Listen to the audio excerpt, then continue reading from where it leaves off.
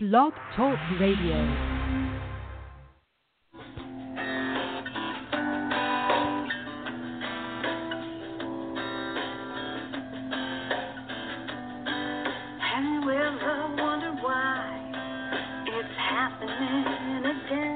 Welcome to Mindshifters Radio with the Forgiveness Doctor, Dr. Michael Ryce. I'm Jeanie Ryce, your co-host.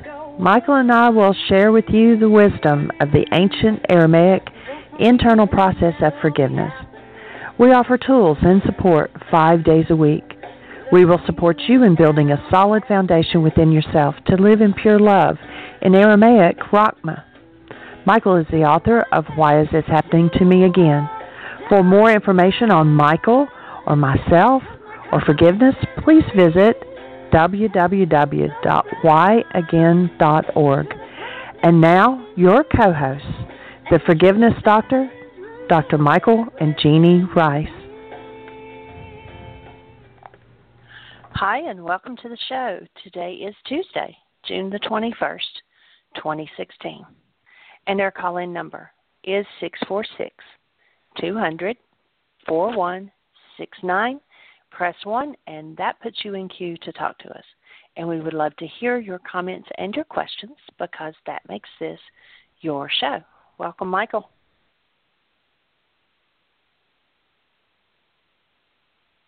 Well, thank you, dear heart, and welcome, everybody. We are honored that you're here with us one more time to share these ancient principles of how to achieve getting to the space where you truly function as a human being. And one of the things that I'm deeply appreciating right now is that other human beings share this world with us and how precious that is. And I especially want to say that to Jeanie, just how precious you are and how you bless my life. Thank you. It's mutual, sweetie.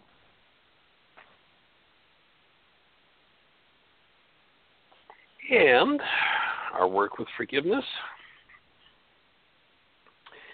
is something else I appreciate getting to share with each of you and having the bounce back and the feedback around how these tools are working in your life and how it moves forward. One of the big questions that keeps showing up is that of why do I cancel a perfectly good goal? What sense does it make when I say, I want this wonderful thing in my life, and Michael, you tell me that I should get rid of it. I should cancel it. I shouldn't want that. And my offering is that we're not saying you shouldn't want that thing. You know, there are all kinds of wonderful things that we could be having in our world. And yet, when we want something, wanting a goal, and, just another approach to understanding why, one, this canceling of a goal is so powerful, this core step in the forgiveness process is so powerful, and two, why and how it works so that understanding makes it sensible to do. So, if you're familiar with computers, it's a good analogy. If you're familiar with computers, you know that if you're looking for a particular file, you open a search bar.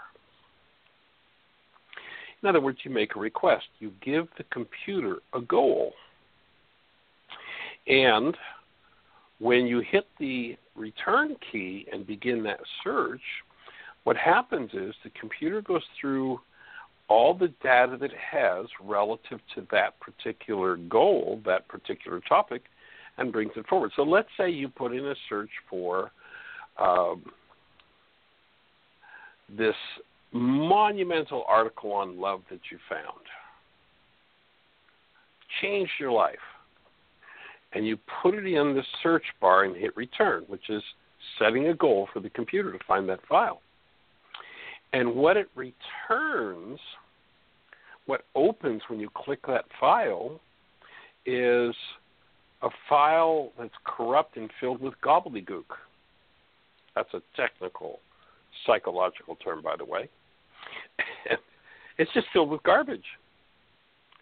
The file is of no use to you if you sit there and try to decode it, understand it, work with it, you struggle with it. You go, this file on love just isn't what it used to be. What would you do? You'd cancel out the search. You'd delete the file because the file is of no use to you. Setting a goal in your mind is precisely the same activity as setting that search. You have in your body-mind unit, I would offer, a multi-generational database that literally has every thought, every feeling, every reality from every generation in your bloodline. When the geneticists first started doing genetic research and making some ground, they were telling us that 95% of our DNA is junk. I believe the latest numbers are something like you're telling us about 60% is junk. And I may be off base on that, but really doesn't matter. You have no junk DNA. You may have DNA with junk in it, but there's no junk DNA. Everything is a record of the generations. This absolutely awesome. Your carbon-based memory system, your multi-generational database called the body-mind unit, literally is an infallible record of everything that's happened in your generations. And when you put in a search term, a goal, it searches through and looks for what kind of data you've got. So let's say you search for something on love. And what it finds is great-great-grandfather who had this relationship with this wonderful woman and canceled the thought. She died of some horrible disease, and he cursed ever having love in his life. And he raged and canceled the thought. He shot himself. When you put in that search term, that goal for the mind to find its data on love, out comes this corrupt, insane, inaccurate, nothing to do with love except by association from a man in such deep pain that he couldn't straighten out the contents of his own mind. And if you allow that to become an unconscious advisor to your conscious self, then that corrupt data will guide you to say to someone, and how many have had this happen? You've got somebody in your life and you say, I love you, I cherish you, I honor you, I will love you forever. And then they give you the look, and all of a sudden, your carbon-based memory comes up with the corrupt data advice to say, don't touch me, don't come near me, I never want to see you again. The cause of divorce, corrupt data in carbon-based memory. So how do I get to the root of that experience from great-great-grandfather? How do I get to that corrupt data and delete it? Well, I can sit around and mentally think about it till the cows come home. Not going to change the content. But this genius mind Yeshua 2,000 years ago said, here's how you do it. You shebag the goal that made the query that activated the corrupt data that now underlies your insane behavior towards someone that you say you love. And when you cancel that search term, when you cancel that goal, it collapses the end result, the advice that comes from your past that says, get away from that person, they're going to hurt you again. And out of that corrupt data, you do behaviors that contribute to, cancel the thought again, destroying a relationship. Everything that your mind shows you when you put in a search term, a query, a goal, everything that's based in hostility or fear. How can you tell if there's something in you based in hostility or fear? You're going to be feeling hostility or fear. And we could add a number of different words, but they're the basics. Rage, guilt, hate, fear, anger, gossip, slander, condemnation, viciousness. All of those energies are corrupt data that destroy the capacity of your multi-generational database to show you how to reasonably achieve the goal that you want to achieve, that is, have a loving relationship with someone. If you follow the advisors, and psychology is pretty much established for it, that 90 to 95% of our thought processes are unconscious, which means that which creates our feeling when we're in a state of hostility or fear is unconscious. Our mind just shows us a conscious picture of that person and them doing the behavior that frustrates the goal that I have for them to, quote-unquote, love me. And my mind uses the corrupt data of the generations or my own past history to advise me to contract, lock my jaw, and say, don't ever look at me again. I never want to talk to you. I never want to see you. Don't touch me. And that corrupt data advising us from generations of insanity is what destroys lives. When you shebag, in the Aramaic language, the word forgive, the word that's been translated as forgive, is shebag or shabak, which means to cancel. When you cancel the search query, the goal, what happens is the resultant hostility or fear-based perceptual construct of the mind collapses in on itself. And, just get this visual. You've got this huge multi-generational database that you can't even start to enter, but it shoots up these feelings and this advice to conscious awareness, a little tiny thing. There's some good Harvard research that says that in a time frame where there are 10,000 brain cells firing in the unconscious, a maximum of 9 bits of data. In the ancient scriptures, the word unconscious is represented by the word heart. So 10,000 brain cells firing in the heart, and in conscious awareness, there's 9 bits of data. You just see the top of it. You don't see what's underlying it. So imagine that, which is at the top of it, the insane perception that has you feeling and saying things that are crazy to say to somebody that you say, I cherish you. When you cancel this search query, the goal, that end result perception, the tip of the iceberg, collapses in on itself. And when it collapses in on itself, you get to drop into great-great-grandfather's experience, either consciously or unconsciously. If you've done enough work and you've developed the skills, you'll be conscious of what happened to great-great-grandfather. You will actually become aware directly of his experience, his feelings, his thoughts. And you don't have to. Over time, you'll develop that skill, the ability to decode that as you engage in the tools, but you don't have to in order to heal that dynamic.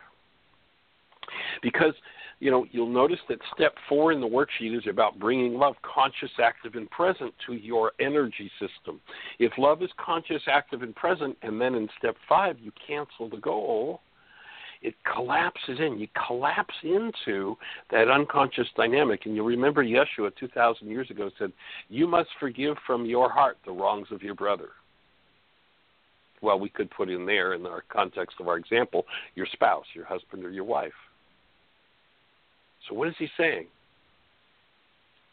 He's saying that the perception that you have based on the trauma that happened to great-great-grandfather 3 generations ago is hiding in your heart, your unconscious. And because it was activated by the goal you had for your partner, that data came forward and shattered sensible, logical, perceptual constructs about this person that you say you love and cherish. You watch the way people treat their spouses, their children, these cherished creatures. But when the unconscious advises out of hostility or fear corrupt data, there's no logic or sense to the behavior, but people are so driven because there's so much emotion into it that they just don't know how to overcome it. Yeshua knew precisely how to overcome it. Cancel, shebag the goal, collapse the perception, the end result, the tip of the iceberg, and drop into, remember step 4 is conscious act, bring love, conscious, active, and present, and you drop into the hidden part of the mind. And when you drop into the hidden part of the mind with conscious, active, present love, the pain, the trauma of great-great-grandfather inherited and locked into your genes, creating corrupt data output whenever it's activated, begins to dissolve. Forgiveness occurs. Remember, the word forgive means remove. It doesn't mean let somebody else off the hook because of the energy that's moving in you. It means to remove, to take that energy that's moving and move it out of your structure. You forgive from your heart, your unconscious, that which you put into your brain's image of that person that you're so disturbed with that a moment ago you were saying you cherish so much. So take every good and wonderful goal, and if it resonates corrupt data in you, how do you tell it's corrupt data? There's hostility or fear in it. Then you cancel the goal, not because you can't have it, not because you don't want it, not because it isn't a wonderful goal. Everybody should have it. Absolutely wonderful goal. You cancel it because what it resonates into activity that constructs your perception is corrupt data based in hostility or fear from your earlier life experience or from your genes.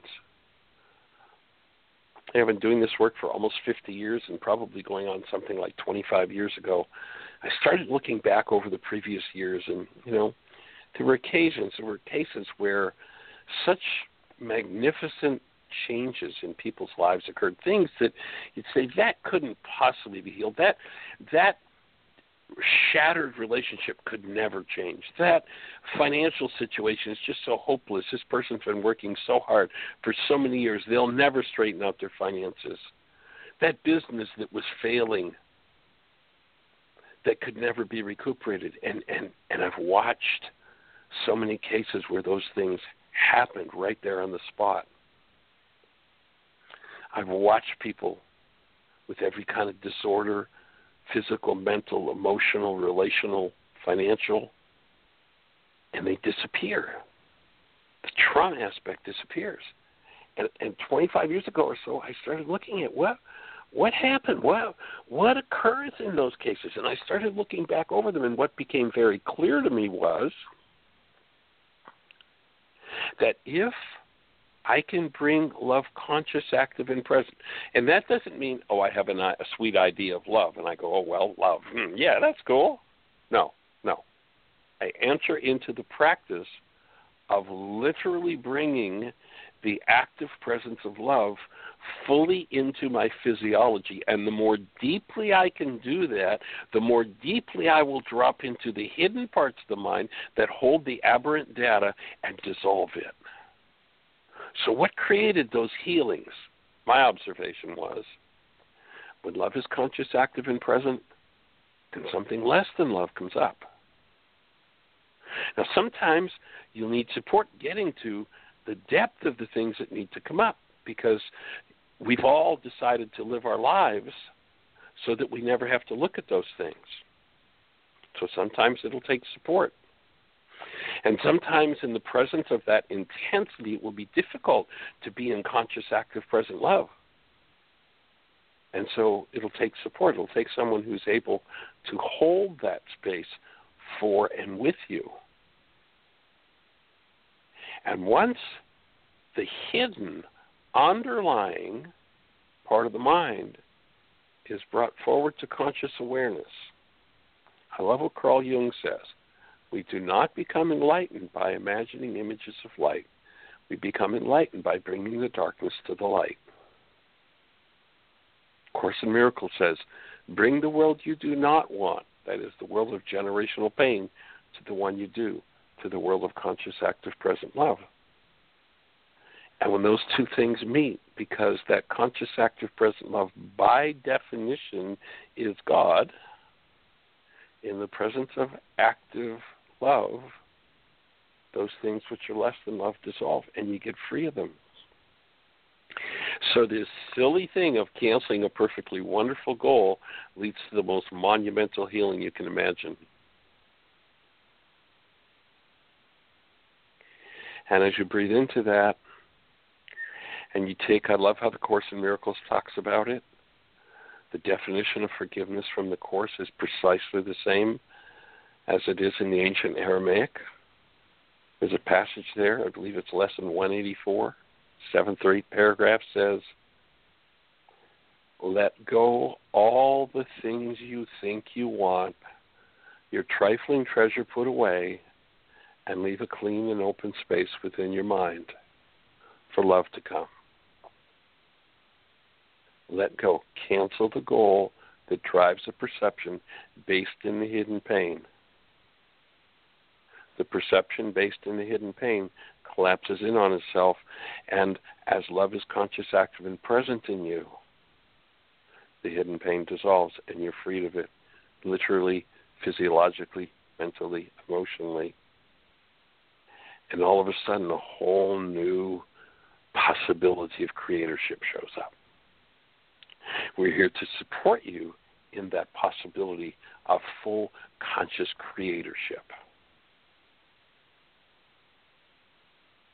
You remember Yeshua spoke about unconscious creatorship. It is lost in the Greek teachings, but even it kind of shines through if you have the brain cells for it.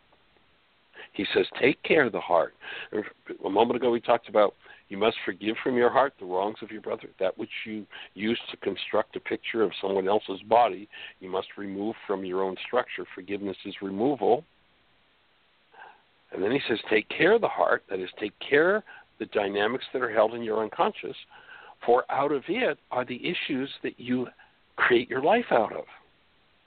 So if that unresolved energy goes on from great-great-grandfather, every time that you ask for wondrous relationship, part of the energetic dynamic that attracts relationship and the dynamics that unfold in your relationship will be that trauma and pain, that energetic dynamic left as an imprint in the genes that will not only attract to you someone who has the match for it, but when activated will incline you to do the behavior. You know, people say, well, you know, why is my spouse always angry with me? And they are totally blocked on the fact that they just kept punching and kicking and emotionally berating because their power person to death, they emotionally berated their partner, and they wonder why their partner became disturbed and upset. And they have no idea because they're totally blocked in that area. The power person dynamic becomes totally blocked when it's activated, because what happens is the power person dynamic is not labeled in the mind as you labeled it when it happened to you. When the power person did it to you, you went, this is terrible, but in the unconscious mind, it was what empowered the power person to, in their mind, stay safe and control you and win over you. So when that dynamic comes up, when that behavior comes forward, it's exactly and precisely the same as what the power person did. But the mind says, not, oh, this is terrible, this thing I'm doing to this person, like you said when the power person did it to you. But rather, oh, this is how I win. So the mind relabels it and makes it perfectly acceptable, perfectly normal, perfectly natural, because, of course, the power person did it to me 1,000 times, so why wouldn't I do it to somebody else? And when the stress is up and the chips are down, there's a point where you got to own that that's exactly what you do. And when you begin to dissolve that, you get free of it, and all of a sudden the whole dynamic of relationship changes. Healing occurs. The active presence of love comes forward. And it becomes your norm. This is the norm. What's in our genes? What is it? You know, it's kind of like you've heard that commercial, what's in your wallet? What's in your genes? I was talking to someone this morning, so this is kind of firing in my brain cells, and I mentioned on the show previously, but recently Jeanie and I watched some videos from National Geographic, and one of them was about Napoleon Bonaparte. Let's just, and there were actually a series of them that just showed the insanities. Catherine the Great, that just go on and on and on. All these people that were called the Great were some of the most disgusting people that ever existed in terms of what they did to the people around them. But what's in our genes from all of these examples, from all of these situations? You know, what's in the genes of the planet currently from what Mao Zedong did in China, from what Pol Pot did in Cambodia, from what happened in Vietnam? What's in our genes from our parents who were around experiencing the loss of brothers, sisters in World War I, World War II? What's in our genetics? And just think about it, just one example. Well, here's Napoleon Bonaparte, who in school was a weakling. He was picked on by the other kids because he was backward, he was introverted, and weak. And that became his motivation for, boy, nobody's ever going to take advantage of me again. I'm going to win everywhere I go, a goal. And there's just one example. You know, Napoleon Bonaparte gathered in France 500,000 soldiers, loaded them up with food and arms and weapons and their backpacks, whatever, and started marching. The Tsar of Russia had offended him by not keeping an agreement. He gathers 500,000 living human beings and makes them walk to Russia as winter is approaching. Now, France didn't have any idea of winter compared to a Russian winter. By the time Bonaparte had given up that so-called campaign, interesting, they call those military forays campaigns instead of the insanity that they are. With his tail between his legs, he returned with 25,000 men. 475,000 men marched hundreds of miles to die, to freeze to death, to be shot, to be slaughtered. And I say that to just give us each an opportunity to look at what do you suppose, what energetic dynamics are inserted into the genes of the family system of 475,000 men who died that painfully, and what kind of rages, what kind of fears, what kind of traumas? Why doesn't anybody, the Greeks said, don't ever open Pandora's box because you never know what you're going to find in there. But the Greeks didn't have the wisdom of Yeshua said, take care of your Pandora's box, your heart, your unconscious, for out of it is the next experience you're going to have. It's terrible to open Pandora's box, the unconscious, and look at what's there. But once you realize your whole life comes out of it, what else is there to do? How do you open it? Whenever your mind is using corrupt data, constructing a reality based in hostility or fear, you cancel the goal that drives it. You cancel the query to the database. You collapse the end result, the tip of the iceberg perception. You drop into that pain, which can be, or at least memory of pain. It really isn't pain. It's a memory of pain, which can be absolutely horrific. It's in all of us. It's in all of our bloodlines. And as you drop into it, you bring through your practice of bringing love conscious, active, and present, that conscious, active, present love to that part of your mind, to that part of your genes, and it heals. And you open the energy window in your physiology for healing, and you open the energy window for everybody in your bloodline for healing. You open the energy window for everybody on the planet that has that same window, that same energetic dynamic. You open that window for healing. The physicist Yeshua said a little leavening leavens the whole loaf. He was not a baker. He wasn't talking about bread. He was talking about hitting critical mass. When we can get enough people who can open that depth of work.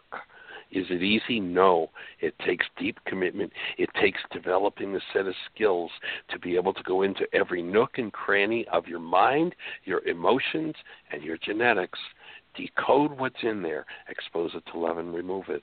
It is removed by simply bringing love conscious, active, and present while that comes to the surface. It is not removed by talking about love and knowing about forgiveness.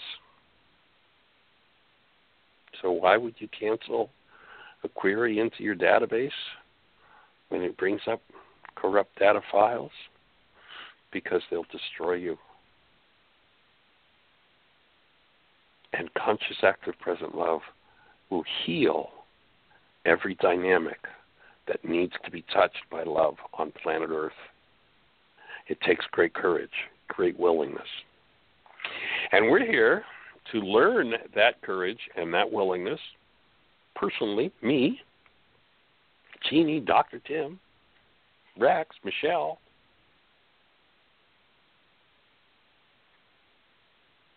everyone who chooses to do their work. We're here to support you. We're here to understand that process. And we're honored and delighted that you're here to share that space with us. Is Dr. Tim with us, Jeanie? He is, and he's on. Well, let's say hello to the young man and see what thoughts are resonating for him, how his day is going. Dr. Tim. I'm doing well. My day is going well. And I was enjoying the intro. And my thoughts were several times as you were talking, if he throws it over to me now, I'm just going to say ditto because I don't think I could say it much better. So I like, the expansion of the computer file search analogy. So that's, I was just a gift finished from my meditation a couple days ago. Well, I'm sure that'll help some people because we've said it many different ways, and yet for some people it seems like they understand it, and then an hour or two later or a week or two later they don't get it anymore. And yeah, when the stress is up and the chips are down, that level of insight tends to disappear without a really committed engagement and practice of the tools. So definitely what it takes. Well, it's an amazing thing. I've seen in the course of my work as a psychologist, lots and lots of people who from, a fairly young, if not really young age, are already loaded with, I'm no good, the world would be better off without me, I can't survive without a man or a woman in my life, and et cetera. And I think it really, it can't make sense any other way than to think in terms of the energetic genetics that come down to us from both sides of our bloodline, and that we are living representations of that energy and genetics, the energenetics of our history. And if I look at it that way, then it makes really good sense. And then I can offer people some tools to dismantle that. Otherwise, I look at a 17 or an 18-year-old who feels worthless and who feels life isn't worth living and who feels like he or she always has to have somebody they're sleeping with in their life. And if I was just to look at the events in their life and try and make sense of that, I don't think I'd ever reach any good conclusions. But to understand, I've got thousands of lives of experience and missteps, along with all of the successes and triumphs. But I've got that in my bloodline. And when it gets resonated and I don't know it's there, it's going to drive my actions. So that's one of the other ones that comes in, on top of what you've just shared is the one of, and I deserve this. It's such a big one. I deserve this abuse because I'm so unworthy. And it's just what people accept and put up with in their lives. And it's a replication of a long forgotten dynamic that's either genetic or early childhood of deserving it because, of course, this is God that's abusing me, my parent, verbally, mentally, emotionally, whatever, and therefore I must deserve it. That's all I must be worthy of. And, just an offhanded comment by a parent, these highly charged emotional things that kids remember can have such a deep, deep, energetic impact. And, of course, it takes deep, deep process work to undo that, get free of it, and get back to the truth of who we are. And, of course, the easy definition of who we are, I keep returning to this because it's such a key, is just go back and imagine holding a newborn child, and you know what love is. You know what your human life is. And when we know what our human life is, it becomes sensible to live as that human life, as that absolutely sweetness, that presence of love that we're designed to be. And that everything else is a disease. Every other energy is an energy that's off the mark that when stored in genes, when stored in tissue, destroys the tissue that it's stored in. It's like we've fallen so far from the mark. It's like time to get back. And, if I thought we had to go and give this individually to 7.5 billion people who are, many of them, awesome, wonderful people doing wonderful things, but when the stress is up and the chips are down, turn to that corrupt data. If I thought we had to go and, give them each a tap on the shoulder and say, okay, we're going to spend the next 5 years with you teaching this tool so you'll be able to change that, I'd have given up on this long ago. I'd go find a way to just relax and take it easy. Like, who needs this? It's never going to happen. But this physicist, Yeshua, who said, a little leavening leavens the whole loaf.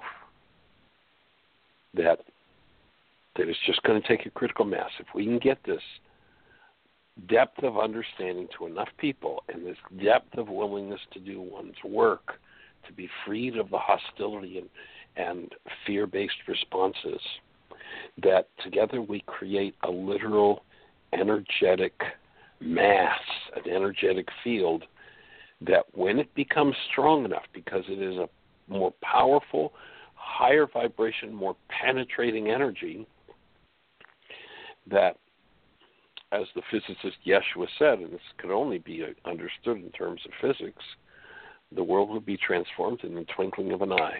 That literally, when that mass shift happens, if you're in a laboratory and you've got a substance and you want to transform it, and you put one drop of a different substance, 2 drops, 3, 10, 100, 500, and then you put in the 501st drop, in an instant, the structure of that substance is totally changed. That's the only way that leavening leavens a whole loaf makes sense. And to me, that's the motivator for what can we do to take it to the next group of people? How can we get somebody else understanding the tools and using them? And, Let's get it out there to every mind, heart, and being on the planet. It's going to happen through critical mass, and the critical mass is developed when enough people will go to that level of doing their work. So that's our invitation to everybody that's listening, is to develop the willingness to go to that level of doing your work.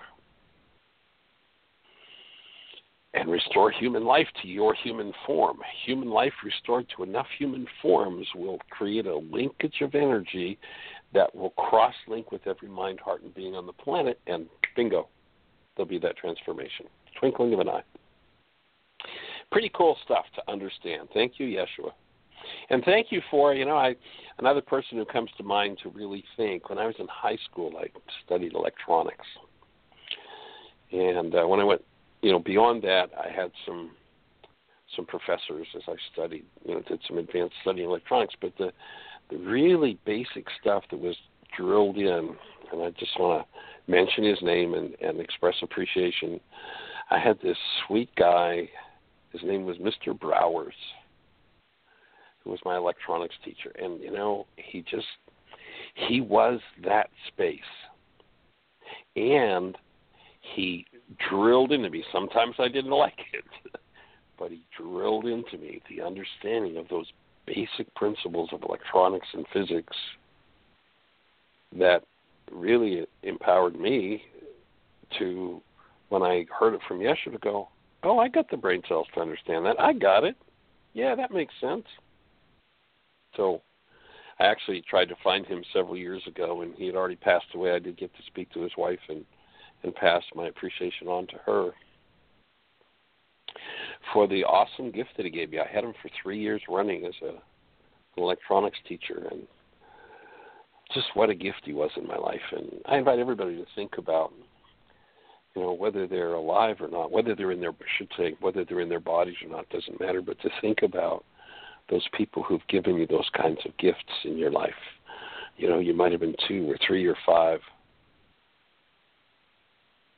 A gentleman who lived just up the street from me. My father was largely absent from work, with work. Then there was a gentleman who lived a few doors up who just gave me that kind of support and that kind of active, present love that was just such a gift. So I invite everybody to just take a minute and appreciate those people who've impacted you that way.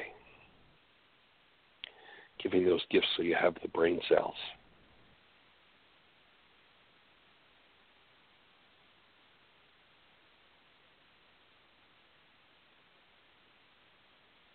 And let's check with Jeanie. Jeanie, do we have anything happening in the chat room or anybody with a hand up in the phone queue? We actually have 4 hands up.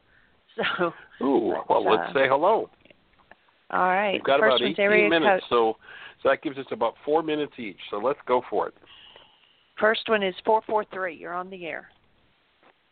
Greetings, Michael. Well, hey, give us a name. Where are you calling from? Naja from Baltimore. Oh, how welcome, are young you? lady. Good to hear your voice again. Thank you. I am well. How can we support you today? Okay, I'm going to try to do this quick because you brought up so much stuff that I can see clearly, not with my physical eye, but I understand. with my third eye. And I had a triple bypass February the 4th. And as I was having triple bypass, my sister was making her transition February the 14th going into hospice. So this is a 4th family member. Well, it's 6.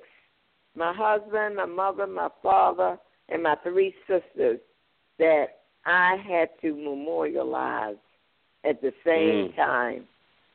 This is the first time that when the doctor told me, said, you got 3 arteries blocked. And I said, huh? I said, how could I be walking around like that?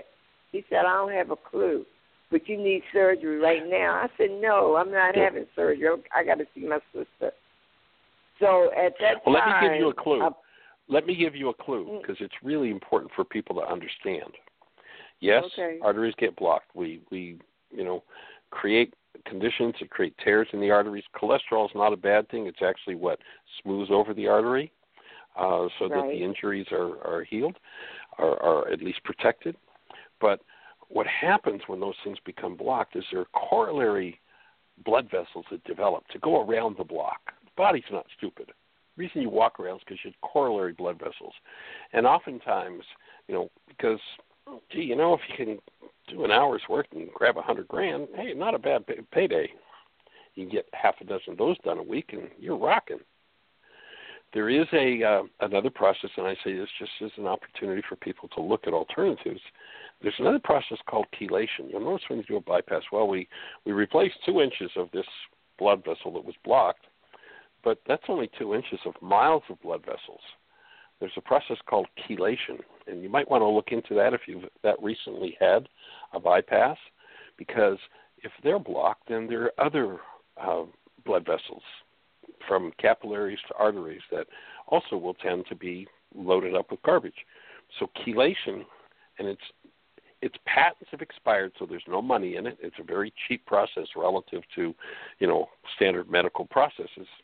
You can do a pretty full course of chelation for, I think these days around $3,000.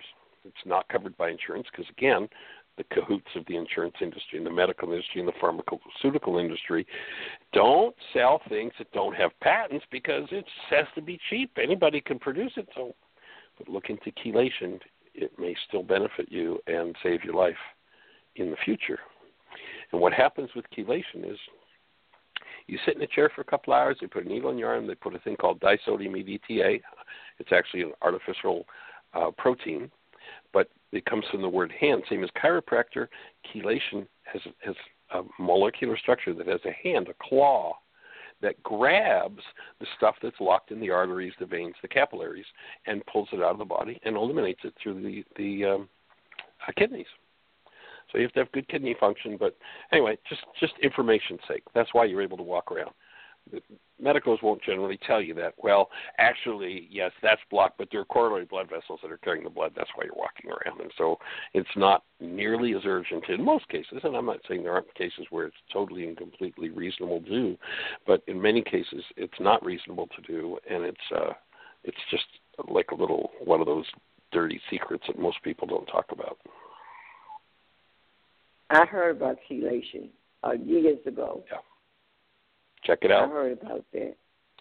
So everybody who's heard about it now, anybody that's heard about it now, instead of saying, I heard about it a few years ago, you might want to look into it. If you've been eating this sad diet, you probably have some blockages, and get it cleaned out through the whole system, all the way to the brain and everywhere else. Again, bypass just covers a couple inches of arteries. It doesn't take care of the rest of the system. Chelation goes through the whole system. I will do that. Yeah, cool. I will do that. So I hear the challenge of having to have memorialized 6 family members. That's pretty intense. Yeah, so there's a lot of stuff going on with me. Now I have a brother with me that's been locked up for 30 years still. I'm taking care of him. But my thing is that he came here. I see that because that's my stuff that I have to work on. Why do I still feel that I have to take care of him? What is the fear and anxiety of losing another family member? So he came so I can wake up to the truth of his being in me. Nice gift. Well, I'd invite you, if you're taking care of him, I'd invite you to introduce him to the tools and maybe support him joining with you. When you get 2 people in the bloodline doing their work, it's like a redoubling of energy. It's an upward spiral instead of people who join in their hostile and fear and doing a downward spiral. So that may be something to do. So is there something specific we can support you with? My space is supporting me with making space here in Baltimore for the Course of Miracles. I'm making space with me and with the members here running the group with Course of Miracles, because they not yet have called in. So whatever it is, I don't know what it is with them. Well, we'll hold the space then. Okay. I thank you, Michael. All right. And your beloved wife. Okay. Have a blessed Blessings, day. love. You too. All right, Jeanie. Julie Matthews, I believe, in Ashland, Oregon, 541. You're on the air. Well, hey there, young lady, all the way out there in Ashland. Hi, I know. Well, last night was my Course in Miracles meeting, and I just wanted to mention, in the very beginning when you and Jeanie were acknowledging each other and your relationship, our Course in Miracles group is in the manual for teachers now, and we just read the number 3, which is what are the levels of teaching. And it was really about relationships between teacher and pupil, student, and how the goal is to achieve a holy relationship. And it says that there's a stage that you can reach, not that it's talking about levels really, but that you actually have a person in your life where the teaching-learning balance is perfect. And so then if you decide to learn that lesson because it's perfectly balanced, you can, and you just make that decision or choice. And it says at the last sentence of the section, and if they decide to learn that lesson, they become the saviors of the teachers who falter and may even seem to fail. No teacher of God can fail to find the help he needs. And help is capitalized, so that's the Holy Spirit, or Ruka de Kudsha. So I just wanted to say that maybe that's an aspect of critical mass, the critical mass that we're seeking and cultivating. Absolutely. Yeah, so that perfect balance can be reached by any two of us 7 billion people once we learn to see that way. Okay. I just wanted to run that by you and acknowledge. Yeah. Yeah, and especially someone who's of the same genetic stock, or someone that you're intimate with where you've exchanged genes, because, there is like, if you've ever seen resonating coils, what happens is one sets up a frequency, it moves energy in the other, the energy moving the other stimulates the original, which re-stimulates. And, and two people who are joined in insanity, one person says, tit, the other one says tat, and tit for tat, and all of a sudden they resonate, bounce off of each other, and descend into deep insanity. The whole idea of the commitment in the, relationship, the Healing Through Relationships workshop, is to give people a blueprint, a tool for, instead of descending into insanity, literally, yes, we resonate each other, and arising insanity and the presence of love, that it becomes safe. The holy relationship to me is a space where it's safe for my insanity to show up. And when my insanity shows up, I can't hold love conscious, active, and present. I have a partner who will do that with me and for me. And when I can't do it, I have this holy space. And then when the reverse happens, so it becomes an agreement that, okay, I've got my bag of garbage, you've got yours, let's join in, instead of blaming each other when our garbage come up, actually growing up into responsibility if I'm in hostility or fear, rather than cutting you off from my love, which is probably a power person dynamic happen. I just go, oh, my hostility's up, my fear's up. Hey, can I have some support? I cherish you. Connect. Create the upward spiral, the upward, instead of the downward spiral, the upward. There's a great example, and it's a good space to do some deep work in. Watch the movie War of the Roses. I mean, talk about insanity. And, in the places where that resonates, somebody is a space where they can bounce off and tap into some work that they need to do and move through the hostility and fear-based mind back to a love-based mind. So that's the whole idea of the commitment. That's what I created it out of. It was a combination of my work with Ryce is happening to me again, Course in Miracles, the first century Aramaic, that gave rise to the commitment. And actually the title of the workshop, I used to think you had to heal your relationships because there were diseased relationships. And you'll notice the title of the relationship workshop isn't healing your relationships, it's healing through relationships. So it's when we make the choice for that holy relationship that supports wholeness, and one or the other, when a partner is not capable of holding love for themselves, brings that active love, and creates the healing space. And, of course, along with that come all the things we talked about earlier, the willingness, the understanding, the tools, and the use of the tools. Michael, speaking of that, so thanks for bringing it up. Segue. Yeah, okay, the tools now. Some of us have been doing worksheets with each other over the years. Yay. We reached this point in the process of that worksheet with each other where we see the holy relationship and the sacredness of that actual worksheet. I'm not stroking your ego, but I know that you came from finding a way to apply what Yeshua was teaching.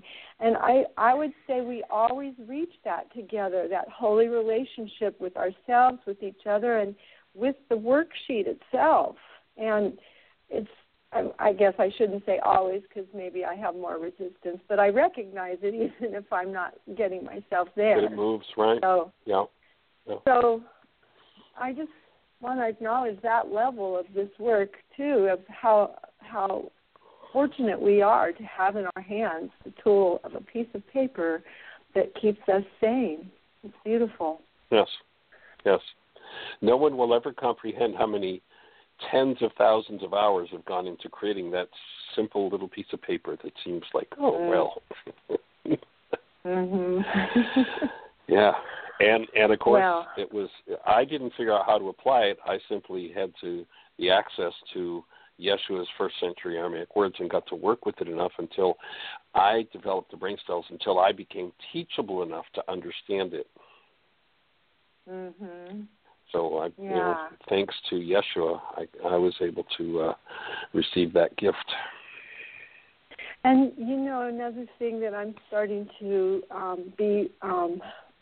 it's possible for me now, and it's by following your example and examples with others in this work, is I now just, sometimes I have the brain cells, I can just say, I want Rachma right now. I want it now. I want to change how I'm seeing this and bring love present to it.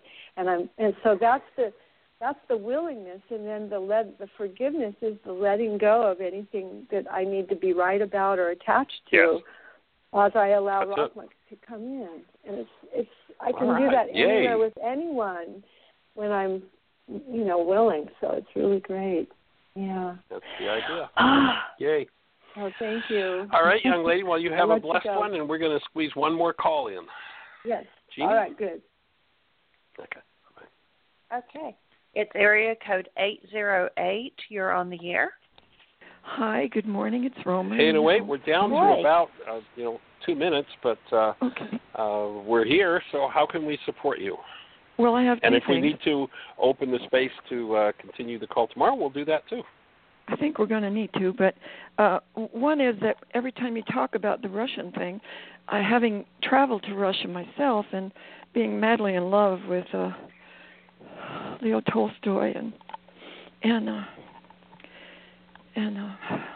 the book he wrote, I can't remember the name right now. I remember that when the Russian commander met Napoleon over on the western side of their land, of Russia, that he brought a comparable amount of soldiers, and after that first battle was over, he had half the amount of soldiers left, which is why he retreated to Moscow, and why he actually abandoned Moscow, because he knew that they couldn't defend it. There was no point in trying to fight, continuing to fight that way. So I've been wanting to say that because I know that involves multiple hundreds of thousands of people, of Russians who died in that battle Insanity. of 1812. Insanity. So, okay, that's one thing. The other thing is that I'm having a difficulty using newborn essence, newborn baby. I'm having a difficulty with that because I was incested in this life as a newborn, and I was left in my most recent life in China, having been born as female. Breathe. By the side of the road, and I died. I'm sure my mother hoped I would be rescued, but I wasn't. So I'm having a hard time with the word newborn. So I'm wondering if maybe I could just say perfect love instead, because whatever fits, whatever works for you. Yeah. And if it triggers that, there's your next worksheet. There's the next I know, thing to and it's over and look over at what's and over the goal. again. On my worksheet, what's the goal that over drives and over that and over level again. On C, I asked to be shown a time. 6C. We're out of time. I asked to be shown a time when We're I out of time. fulfilled. We're out of time. The baby that I lost. We're out of time. The baby that I had. Jesus.